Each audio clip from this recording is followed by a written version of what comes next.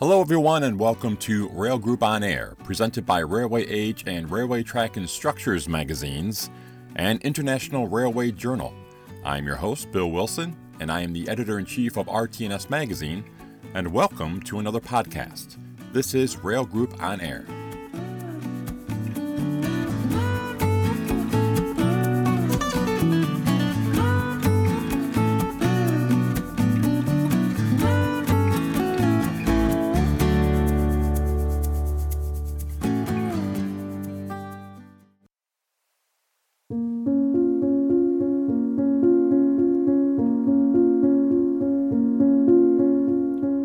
No bridge wants to be left alone. Spans want the support of workers, and when everything is built, spans want to be the support of vehicles.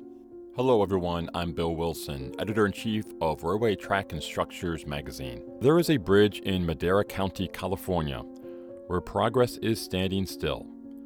Road 27, which crosses over a BNSF line and a future California High-Speed Rail Authority line, has not grown in months.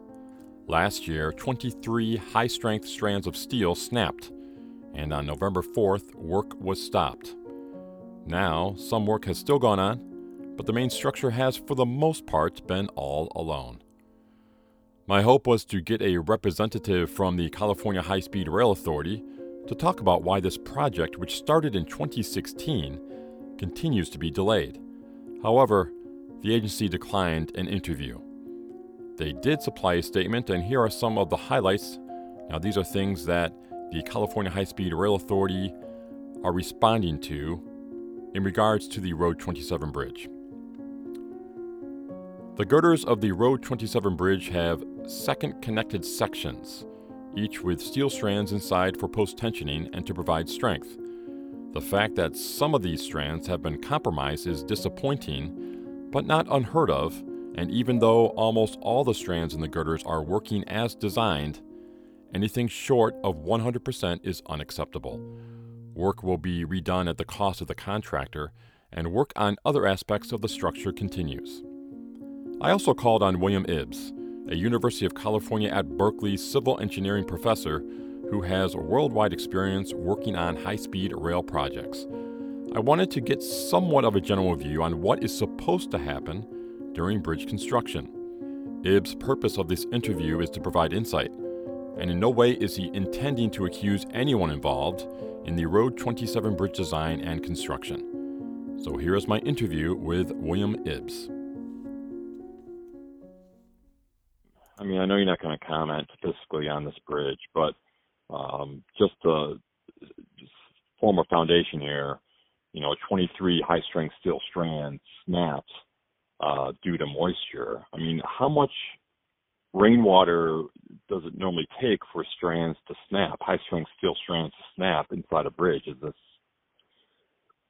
require a lot of rainwater or moisture, or not so much? Or maybe you can explain that process a little bit. It doesn't require so much. Complicated question, Bill. I'll try and boil it down to a couple of key concepts that you and your readers would be interested in, rather than get into, a big discussion about chemistry and all that type of thing. Okay, but it would not necessarily take a lot of moisture. It's a question, first of all, of what condition is the strand in when it's exposed to the moisture.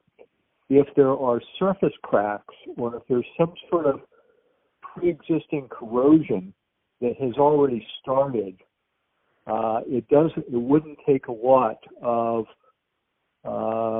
volume of water or moisture. It might just take a little bit, and it might take a little bit for a prolonged period of time. So if it was just a little bit of water that hit the surface of the strands and then it fell off and it dried, the Central Valley area of California is pretty arid region. If it just, evaporated pretty quickly, no harm, no foul. But if it's going to be let's say, a strand that's already damaged when it arrives to the job site, and it's exposed for an ongoing period of time to moisture, especially if it were, exposed around a saltwater environment, then it just would take, just a little bit of moisture. It wouldn't take necessarily a lot, and it wouldn't have to be immersed. It could just be, exposed to the atmosphere, to a humid atmosphere. So is this a common problem in bridge building, or is it just unique to certain bridge projects that this happens? This is very unique. I haven't heard of this happening in the past decade or so. It used to be in the early days, 30, 40, 50 years ago, when post-tensioning and pre-stressing was a newer concept. People didn't know what they were dealing with, and they didn't have proper handling and storage protocols. But in the past, as I say, 20, 30 years, it's a very routine, dealing with this type of material, this type of component is very common. And as a result, contractors and suppliers know how to treat the product, how to protect the product. So what we've got going on here is a situation that is unusual, and I'll be very interested to understand what really went wrong in the process. Talk about the inspection process as this bridge is being constructed. What typically takes place? Is this something like when you're talking about something that would damage to the strands, is that something that could have been caught before they actually snapped, or it can be caught before it does, these strands do snap? Yeah. So, it starts the inspection process, or the quality review process starts early on, even earlier than the installation, when the installation begins. It all starts back when the contractor buys the strand, and there's shop drawings and there's submittals that are assembled and presented to the engineer of record, and they'll review the product and the particulars, the metallurgy and the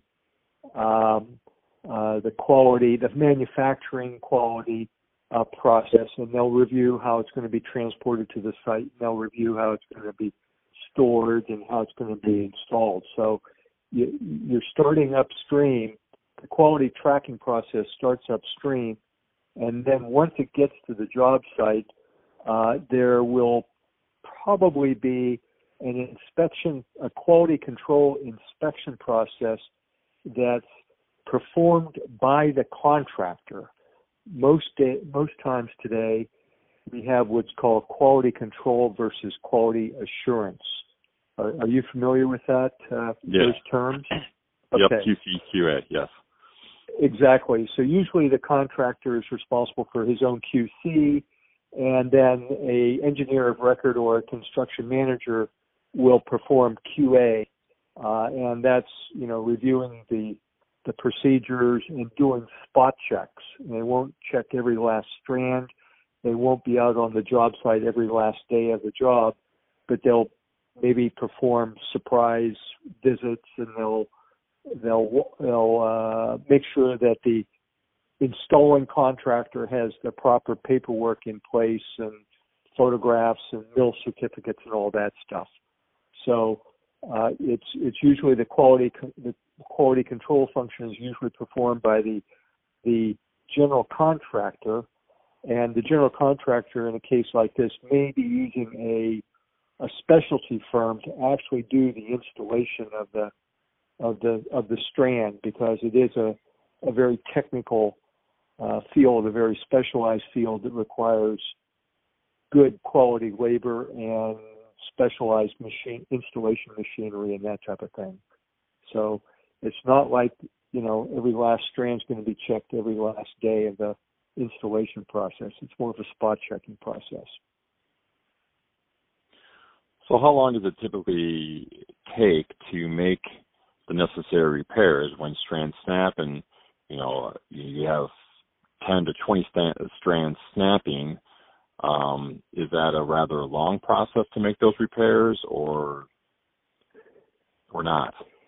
Yeah, it usually is. And the process is, let's say it's divided into a couple different phases. One is that there'll be an investigation phase to figure out what the root cause was. And that usually takes longer than the actual repair work. They could spend months going into an investigation on what happened. And then once they've uncovered the root cause and designed repair or replacement strategies, that physical work might be accomplished in a matter of, a few days or a couple of weeks. And then, of course, there's going to be, you can be sure that there's going to be an extra level of review and double checking and triple checking after the work has been installed. But, if you think about the total duration from the time the problem is discovered until, it's completely remediated, if you think about that duration, the actual physical work might only take 10% of that period of time, because there's going to be all sorts of, background checking and investigation. And, many situations like this end up in litigation. So the parties start to get quiet and start to hold their cards close to the vest, because they want to preserve their rights to recover any damages and any extra costs. So you got that potential. You've got a potential layer of litigation involved in these situations too. So when work is stopped on a bridge, and it's everything is kind of at a standstill for weeks, months, and then say they get the go ahead to proceed with the project, do you have to go back? I'm assuming you have to go back and inspect everything then, because it's been standing there over the last few months. Doesn't that add any complexity to this? Absolutely. The conduit or the sockets where the pre-stressing strand or post-tensioning strand is jacked will be open, and that might be susceptible to the elements or getting banged around or whatever. So it's not just the strand itself. They're going to want to check the conduit that the strand is in. There's usually grout that is installed in the conduit after the strand has been tensioned, and the grout might have a shelf life. So they may have to go back and dispose of. I'm not saying the grout would already be installed. The grout will be purchased in sacks or bundles, and it may be sitting off to the side while the repairs are being effected.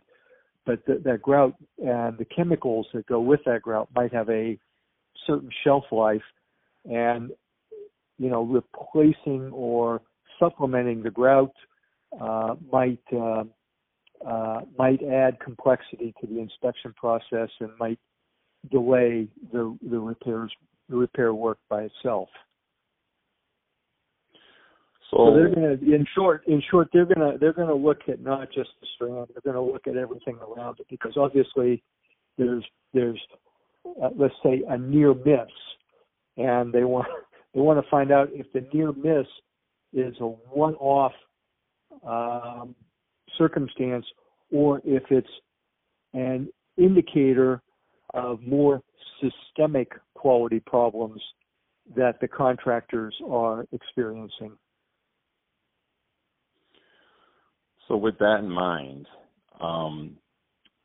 does it make it more prone to problems in the future if something perhaps was missed or, not checked during this reinspection process, so to speak? Does it make it more prone to issues, 5 years from now, 10 years from now when it's open to traffic? On paper, I would say yes, but if it has been caught, my experience is that people are extra cautious and extra conservative with the repair work, and you probably have a better product at the end of the day because of that extra layer of conservatism. So I most of the time I would expect that you're not going to have any degradation or any unusual degradation or unusual problems in the future with that troubled spot. It's going to have 3 layers of inspection instead of 2 layers of inspection, for example. So I'm less concerned. I don't want to be flippant or carefree about this, but in my experience, people usually are pretty darn cautious about these types of situations, and it's rare that you have a follow-up problem with that particular trouble spot. So every bridge project has subcontractors, consultants, on the job site working with the team. When you just add more and more consultants to the process, does that make them more prone to error or more prone to miscommunication? The first problem that I would highlight is that it takes longer to get the work done because there's more levels of review and perhaps even redundancy. So the first consequence that comes to mind for me, and that is the normal situation, is it's just going to stretch the duration of the work out longer than otherwise would be the case. Yes, there's a possibility that, pardon the pun, something might fall between the cracks between 2 consultants, but the more likely situation is that there's going to be more overlap and more, armchair quarterbacking of each other than there's going to be something falling between the cracks. Okay. Well, Bill, I appreciate your insights, your expertise on this. Is there anything else you want to add about what we've been talking about?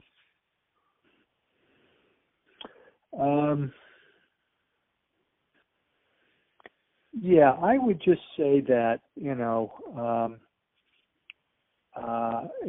you use anything I say, Bill, if you use anything that I've said today, I would like the context. I'd like you to explain it in the following context, namely the construction. 99% of the people in the construction industry are well-intentioned, very competent people.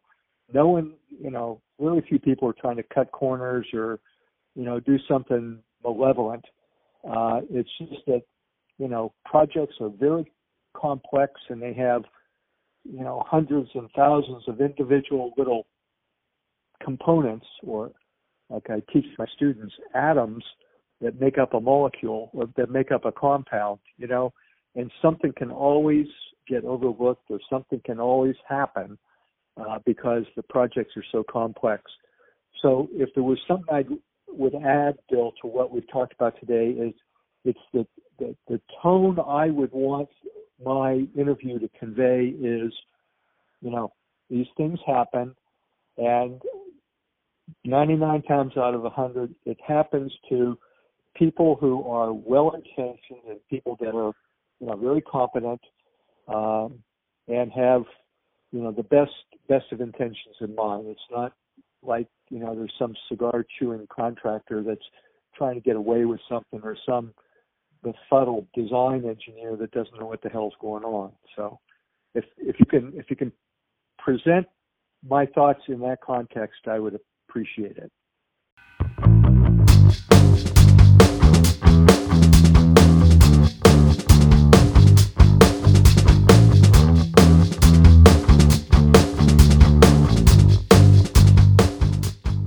I'd like to thank William Ibbs for his time and oversight and expertise on bridge construction projects. Here's hoping the issues surrounding the Road 27 bridge are resolved and construction will start very soon. Be looking for another podcast next week. For Rail Group On Air and RTNS Magazine, I'm Bill Wilson, and I will see you down the line.